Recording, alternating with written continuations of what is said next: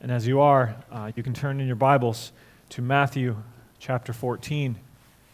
We're actually going back in time a little bit. As you all know, we had some COVID complications last week. Rob was graciously able to take over, but we had to skip ahead a week. So now we're back on track, so to speak. Matthew chapter 14. Setting the context just a little bit. At this time, by the way, the children can be dismissed to learn about worship.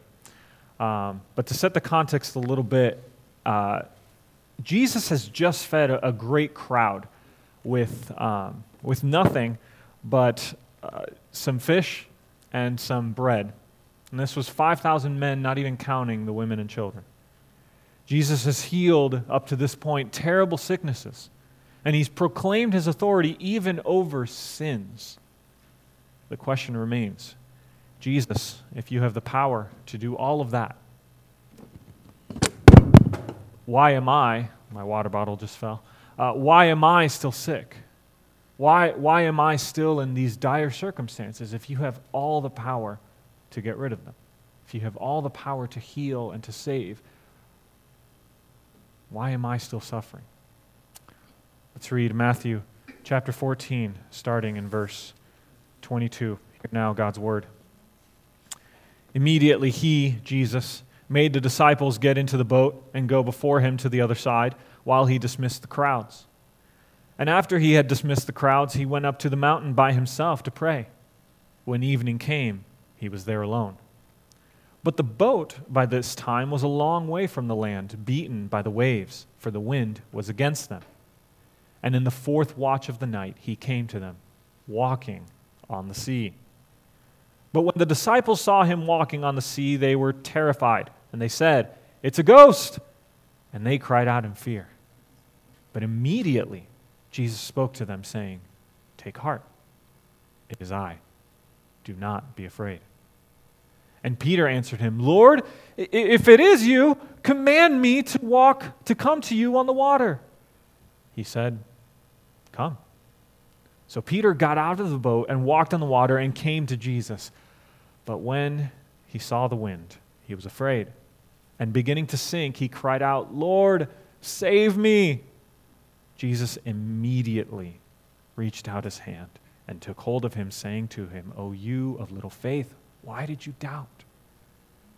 And when they got into the boat, the wind ceased, and those in the boat worshipped him, saying, "Truly, you are the Son of God." This is the word of the Lord. Let's pray. Dear God, we do come before you asking you to bless the reading and preaching of the word. We ask that you would be with the youngest of our worshipers as they themselves worship and learn to worship and learn what worship is all about and learn what you are all about. I pray that for those struggling with the brokenness of this world, with the sin that is in this world, including in their own hearts, I pray that you would comfort them, that you would help them to see that you are such a good and sovereign God. And I pray that they would be encouraged this morning to persevere, to lean on Jesus Christ, to depend upon the Holy Spirit, and to worship you, Son of God. We pray this in Christ's name. Amen. It's funny what you get used to. I grew up in Florida, except for 3 years in St. Louis. I've been in Florida my whole life. So when I hear that a tropical storm is coming, I think, oh, it must be summer in Florida, right? No big deal.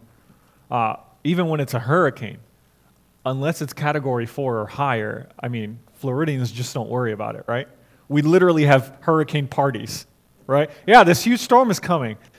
Come over to my house and play some games, right? Now, if you're not from Florida, this behavior is unusual, right? The non-natives prepare a little bit differently. They either leave town or they hoard supplies and they panic and they board up everything. What I'd like to suggest to you is that based on this passage, in the storms that we face in life, Jesus enables his followers to be more like Floridians and less like non-Floridians in the midst of life storms. Why? Because of three things. Because Jesus has power over the storm. Because Jesus is present in the storm. And because Jesus provides everything we need in him. Jesus has power, Jesus is present, and Jesus provides. The first thing that's established in this text is Jesus' power over the storm. You can see in verse 25, we read that Jesus went to his disciples by walking on the sea. He literally has power over the laws of physics. Jesus has power.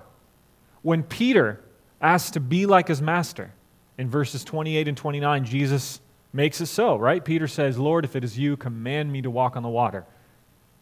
One word response. Come. So Jesus controls the laws of physics for other people as well. This isn't just something he can do to himself. Finally, in verse 32, when he got into the boat, the winds ceased. That's it. Jesus has power over the wind as well. This only makes sense if Jesus is, as the disciples later acknowledge, the Son of God. You read in Job chapter 9, something that should clue you into this, right? In verse 8, God is the one described as the one who alone stretched out the heavens and trampled the waves of the sea. In John chapter 1, we read that in the very beginning was the Word, the Logos, and the Word was with God. And in fact, the Word was God. He was in the beginning with God. All things were made through him, and there was not a single thing made without him. Of course, the winds and the waves and even the laws of physics obey Jesus. He created them. Jesus has power over everything. Now, why are we going over this? Peter here is in the midst of a storm, as are the other disciples. A real storm with real wind and real waves and the real possibility of drowning. And while it's important to remember that you are not Peter, and neither am I, it's important to remember that you probably won't find yourself in the middle of a body of water asking Jesus to make you walk on the water. That probably won't happen. It's still important to remember that there are storms in our lives. There are things that are difficult. There are dire circumstances that we all go through. And in the midst of that, Christians need to remember that Christ Jesus has power, absolute power over all of them. If he can control the winds and the waves and even the laws of physics, he is certainly in control of whatever storms you are currently going through or will go through. It reminded me of this movie where the CIA is training potential incoming agents. And so this class of recruits, probably about 15, is assigned to an agent, an experienced agent. And they're put through excruciating tests. I remember this one.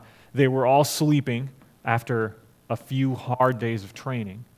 And they thought, naturally, they're sleeping. The training's over. Not so much. Right around 2 or 3 in the morning, their whole room starts filling up with water. And that's part of the test. Figure out how to escape.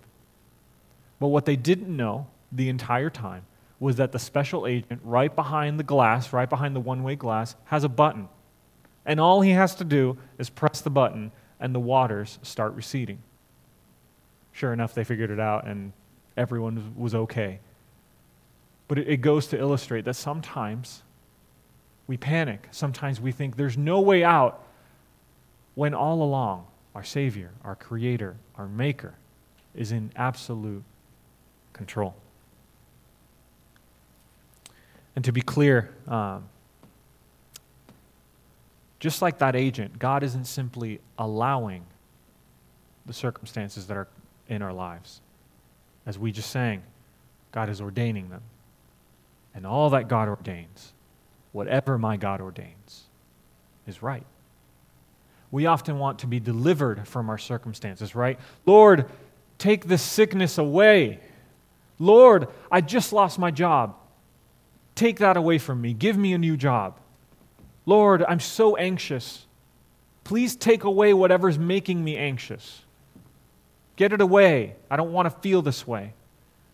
But we forget that our God, who knows all things and whose ways are higher, not just different, but higher than ours, is the one who brought those circumstances into our lives. We forget that. To be clear, it's fair to pray this way. Christ Jesus himself prayed this way in Matthew chapter 26.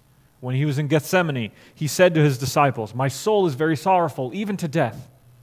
And going a little farther, he fell on his face and prayed. Jesus himself prayed, "Father, if it is possible, let this cup pass from me. Take away this terrible thing that I'm going to have to go through." But we must also remember, we can and should pray our heart's desire, but we must also remember how he finished that prayer, right? In verse 39. "Nevertheless, not as I will, but as you will." What if during the storms that God puts in our lives, we didn't leave town, but instead stayed and asked God, "Lord, what are you teaching me in this sickness?" What if we prayed, "Lord, yes, I have lost my job, and I absolutely need one to provide for my family, but in the midst of this, help me to realize and to know and to trust that you are the real provider. It's not my job. Help me to trust and know that all the things that my job provides are good, but they are not ultimate. Help me to understand that you are what is worth worshiping and pining over." What if sometimes we didn't pray for God to change our circumstances, but to change our hearts in the midst of them? What if we prayed, "Father, I'm so anxious, but if you care for the birds of the air and the flowers of the field, and if you can feed 5,000 plus with a few fish and a few bread, Lord, help me to trust that you will take care of me as well." So in the midst of the storm, take heart, Christian, because as we read in John chapter 16, Jesus makes his followers a promise followed by a comfort. He says, "In this world you will have tribulation. Count on it. You will. But take heart. I have overcome the world." In the midst of the storm, you can have a bold confidence because we know that our God is fully in control. He has power over the storm. But as God tells us himself in his word over and over again, our hope is not reserved for the future. We have hope right here and right now, because just as Jesus has power over the storm, he is also present in the midst of it. Now, if you're reading and paying attention, you might think it's strange for me to use this particular passage to tell you that Jesus is present in the midst of the storm. After all, look at verse 24, right? Matthew tells us that the boat was a long way from the land. In other words, a long way from Jesus, right? And then the very next verse, we read that it was only in the fourth watch of the night, I'll explain that in a minute, that Jesus came to them. In other words, Jesus was a long way away from them for a long time.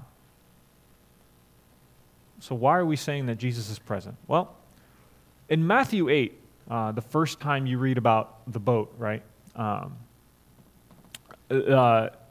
Jesus was there, if you remember, in the boat with them. He was sleeping. This time, as we just saw, he's a long way from them, right? But even more than that, he was a long way for a long time. Here's how we know that.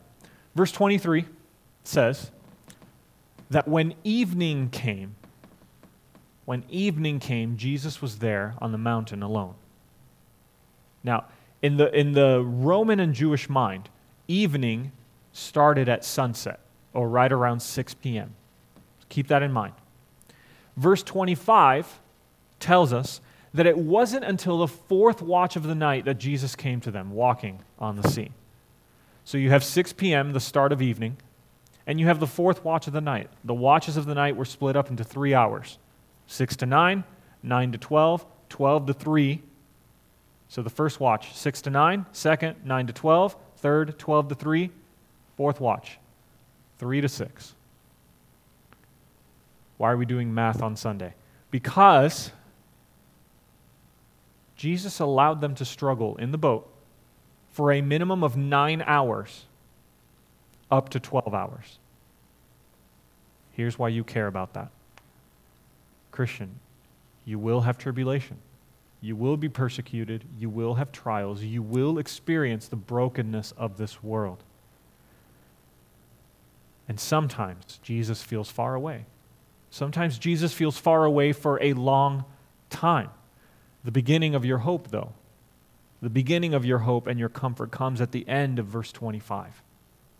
Eventually, Jesus came to them, walking on the sea. The disciples are miles away from shore. They're in the middle of winds so strong that it took 9 to 12 hours, and they still hadn't made it all the way across a pretty small body of water. Think about that. Has anyone ever been sailing here? It's not the laziest of activities, okay? 9 to 12 hours, they're struggling with the winds. And yet, Jesus is able to get to them. Wherever they are, wherever his disciples are, in the middle of a body of water, Jesus comes to them with no boat. He just walks. Jesus is there with them. It reminds me of what is probably my favorite psalm, Psalm 139. Where shall I go from your spirit? Where shall I flee from your presence? If I ascend to heaven, you are there. If I make my bed in Sheol, you are there. If I take the wings of the morning and dwell in the uttermost parts of the sea, even there your hand shall lead me, and your right hand shall hold me. Some of us have no trouble believing that Jesus has power over the storms. Our God is mighty, he is holy, he is all-powerful. Amen, hallelujah. We sometimes have a much tougher time believing that he loves us in the midst of those storms. We sometimes have a hard time believing that we don't deserve the persecution that comes our way. We feel abandoned, alone, vulnerable. But he is there, Christian. Like a father holding his young child's hand in the street, he is there in heaven. He is there in the depths of Sheol, in the uttermost parts of the sea. He is there. And if you try to escape to the uttermost parts of the sea, good luck, because even there, his hand shall lead you, not follow you, lead you. And his right hand shall hold you, as we just sang, fast. He will hold you fast, Christian. Look where Jesus is in the midst of the storm in our passage.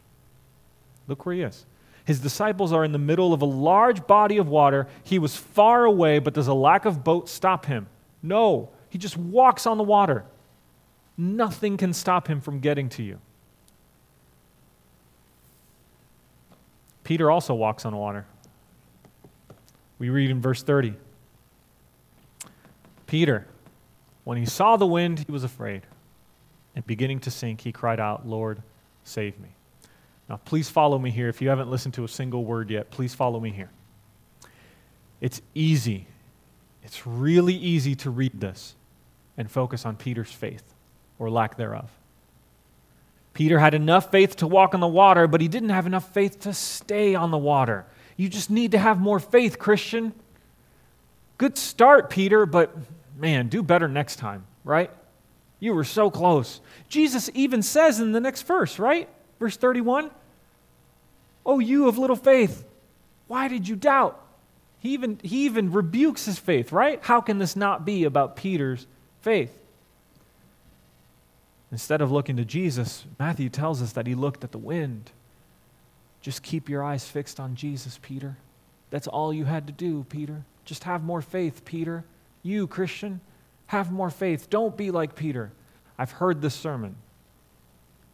I have heard that sermon that I just did in the past 30 seconds. It's maybe good advice. It's not gospel, friends. And it's dangerous because it puts the burden on you. It is not good news. Of course we all need more faith. Who here has perfect faith? Exactly. But the gospel is good news, and we find it in the next verse, verse 31, the one that says, Jesus immediately reached out his hand and took hold of him. Peter was sinking because of a lack of faith. Peter cried out, Lord, save me. And what did the Savior do? Save him. Jesus immediately reached out his hand and took hold of him. You should not read this and walk away thinking that you're like Peter and you need to keep your eyes on Jesus more. In fact, this story is not about you at all. The point of this story is not that Peter took his eyes off of Jesus, but that Jesus never took his eyes off of Peter. That is good news. That is the gospel. Jesus is present in the midst of the storm. You will face storms, Christian. You will face either persecution or trials, or you will simply experience the brokenness of this world. Your comfort is not only that Jesus has the power to save. Your comfort is not only that Jesus has the ability to put an end to those trials, because sometimes he won't.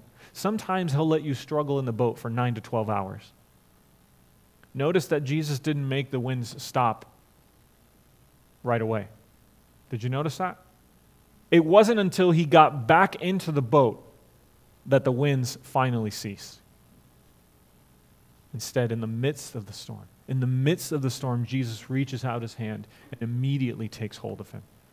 Your true comfort is that no matter the outcome of your circumstances, no matter what you are going through, Jesus is there. He is sovereign, he is good, and he loves his people. Amen. So we've seen that Jesus has power over the storm. We've seen that he is present in the storm. Now hear the good news, that Jesus provides everything we need in him. Starting with new eyes and a new heart. After the last storm in Matthew chapter 8, verse 27, the disciples responded in wonder and amazement, right? Do you remember? They said, "What sort of man is this that even the winds and the sea obey him?" You know, it's the equivalent of, whoa. That was basically their reaction. It's not quite worship, but it's a step in the right direction. Apparently, the second time was the charm. The second storm was the charm, because after the wind ceased in Matthew chapter 14, they moved past wonder and into worship, saying, "Truly, you are the Son of God." What changed? I found myself asking that. What changed? It wasn't the miracle. They had already seen Jesus heal the lame, the blind, lepers. In fact, they had even seen Jesus calm a storm by simply saying, "Peace." So it wasn't more evidence. That's not what changed. What changed was Jesus himself opening their eyes and their hearts to acknowledge what they never could have acknowledged on their own, even with all the evidence in the world, that truly he is the Son of God. Now, how do we respond to Jesus' power, Jesus' presence? And as we'll see in a moment, Jesus' provision of all that we need. How do we respond? Well, like a Floridian in a hurricane, there's a certain confidence, right, that we have in the face of trials. With James, as James says in chapter 1, we can say boldly that we count it all joy, my brothers, when you meet trials of various kinds. We should face trials with the same excitement my brother does when something gets destroyed in a hurricane. Anytime there's a hurricane coming, my brother gets really excited because he knows that anything the storm breaks is going to be covered by insurance. So anytime there's a hurricane and something outside gets destroyed, he goes, "Woohoo! I'm going to get something new, all right." And so I wonder, in a sense, without making light of the difficult things that we go through, I wonder if in a sense, when we're going through a difficult season with our spouse or our children, we can, in a sense, say, "Woohoo! God is building my character and giving me a glimpse into how much he is patient with me and loving with me."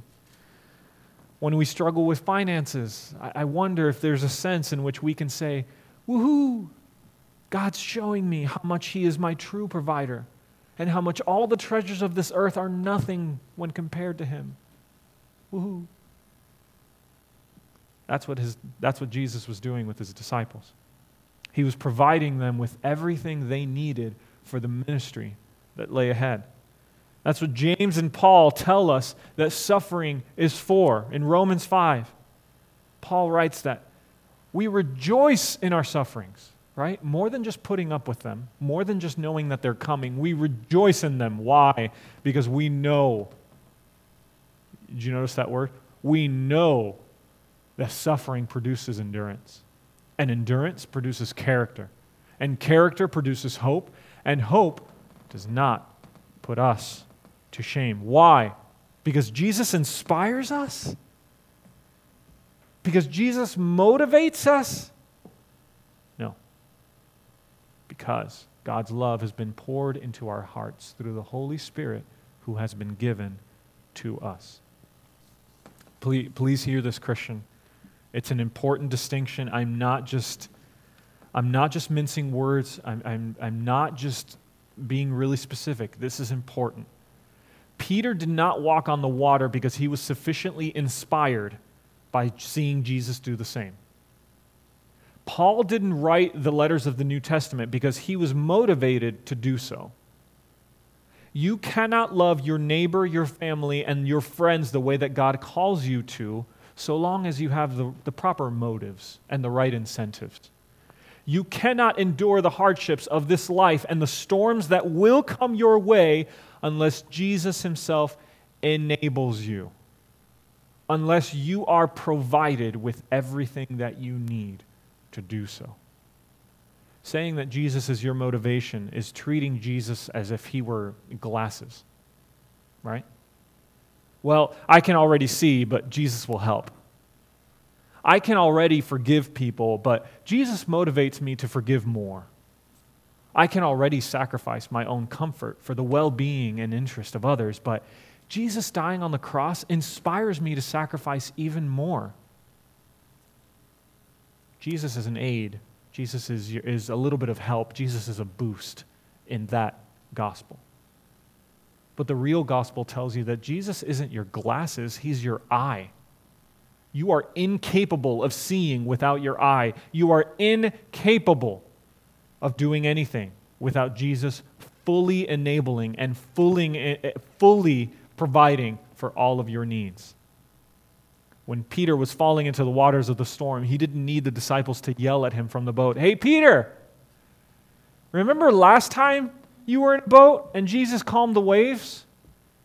Yeah, so don't worry. Just stop being anxious.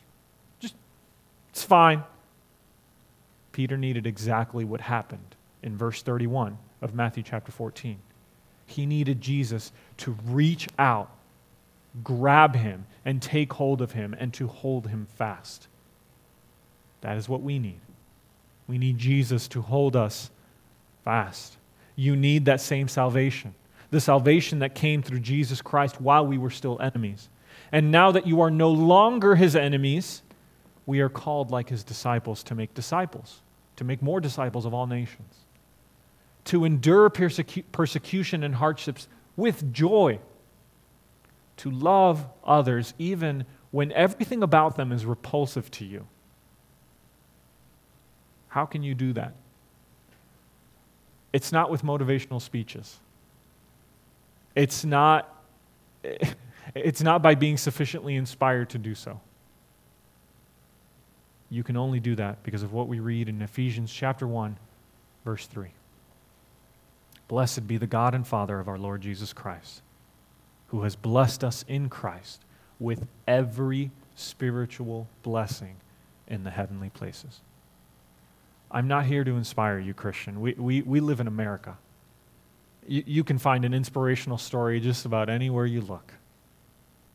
I'm here to proclaim the gospel truth that in the midst of the storm, you are blessed in Christ with every spiritual blessing that you need. Jesus has provided you with everything that you need in him. And there is coming a day when there will be no more storms. There is coming a day when Jesus will come back and he will make all things new. And in that day, every knee will bow and every tongue will confess that Jesus Christ is truly the Son of God. Amen. Let's pray. Dear God, thank you. Thank you for Jesus. Thank you for providing for us everything that we need. Thank you for the goodness of the gospel, Lord. May you enable us, may you strengthen us to do all that you have called us to do, Lord, because we cannot do it on our own. I pray that these gospel truths would not just be something that we agree with. I pray that they would be something that sinks deep, deep, deep into our hearts. I pray that in the midst of all life's storms, we can say as we are about to sing, "It is well with my soul," and we pray this in the strong name of Jesus Christ. Amen.